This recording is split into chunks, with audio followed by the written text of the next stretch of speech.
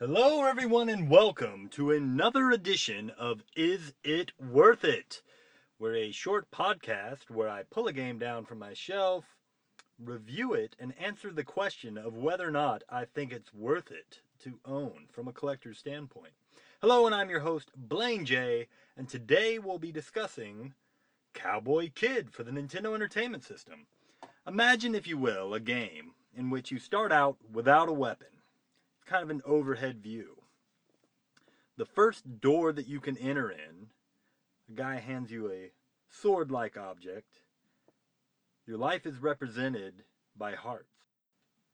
You can get keys to open doors. What am I describing? Cowboy Kid. Now, it does have a lot of similarities to Zelda, but Zelda it is not. Zelda's a very good game. This is a very mediocre game.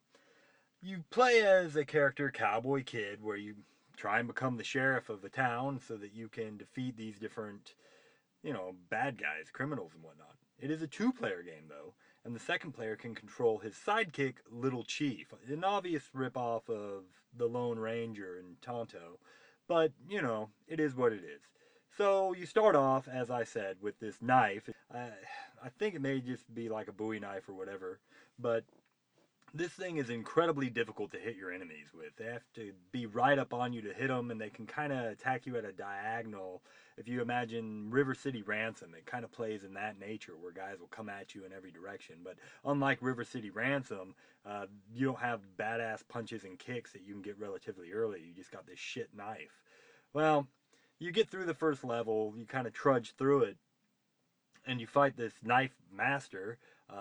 Can't recall his name now, but he throws knives in all directions. He's pretty tough, but once you beat him, you go to a level select screen, and you can choose which level you want to go to from there, but it's generally recommended you go in order, and the second level is the Mad Brothers, I believe they're called, and they kind of look like overweight monks. Once you get through the stage, you'll fight them. They kind of stand on a free-floating platform, and they'll spin kick back and forth, and you can climb these platforms to either side of them where they can't quite get to you, and you can shoot them because within the second level there is a gun that you can find. It's one of 5 power-ups that you can get, and this makes it infinitely easier once you find the gun. Now, funny story, my buddy, I let him play the game here recently, and when he got to the Mad Brothers, he didn't find the gun, so he had to try to fight them with a knife. And why that's so funny is because with the friggin' gun, when I beat them, I actually set my controller up to auto jump, auto shoot, because it was taking so long to defeat these guys. I was just like, fuck it, man. I'm just gonna leave the room, get myself a beer. I'm gonna take a piss. I'll come back. They'll be dead. Well, I did all this stuff. Maybe took, 10 minutes at most. I get back. One of them's dead. The other one's still hopping around doing these freaking spin kicks and stuff. I mean, it was just ridiculous. So I beat the guy, got my money, went on to the next world. It started getting real repetitive, guys. A good little game. I really think of 1991, I believe this came out. I'd have been 11 years old. I'd have loved the shit out of this game. I was real big on games like Goonies 2, River City Ransom, any games that had kind of RPG elements. Of course, both Zelda games, the first one being, of course, far superior. But anywho, I wasn't aware of this game until I became much older. Now, I became aware of it because I am a major collector, and it was always kind of in the back of my mind to buy, but I never really did. Well, then one day a local game shop here got a copy in, and I said, "Hey, how much you want for this game?" And they told me 110 bucks. I left furious. I really thought I knew my shit when it came to this game, and I thought it was worth at most $60, right?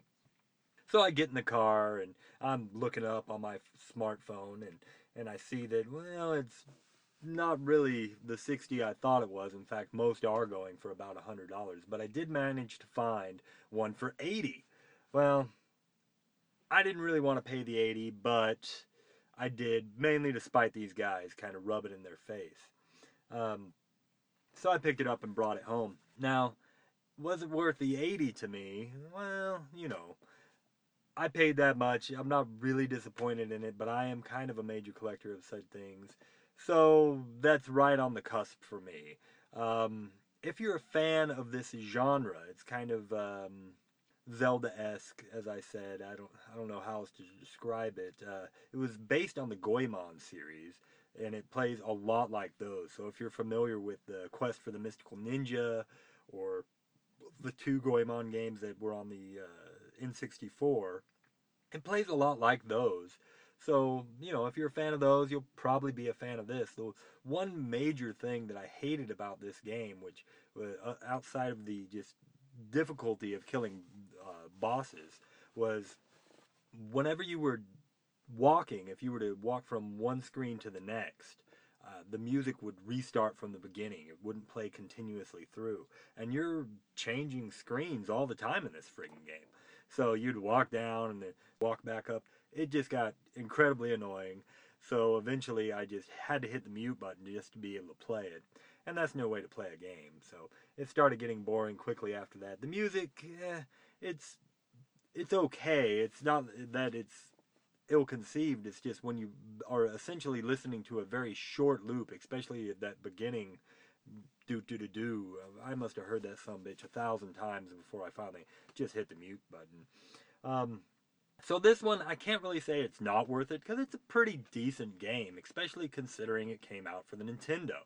Games like this just really don't exist for the Nintendo. There's really only a handful of playable games of this nature. So I'm going to say maybe. I don't want to say no, because I felt it was worth it, the 80 I paid. At the time, I had a little extra money. I'd just gotten my taxes back, and 80 bucks wasn't a big hit for me. Now, buying it now on eBay is going to cost you 100, 110. Box copies are going to be about the same price as a shit car would be. Don't even bother with that. But this might be one, if you're a fan of this type of game, that you would actually buy. So I'm going to say maybe. That's it, guys. I guess keep cool and stay retro, and I'll see you next time.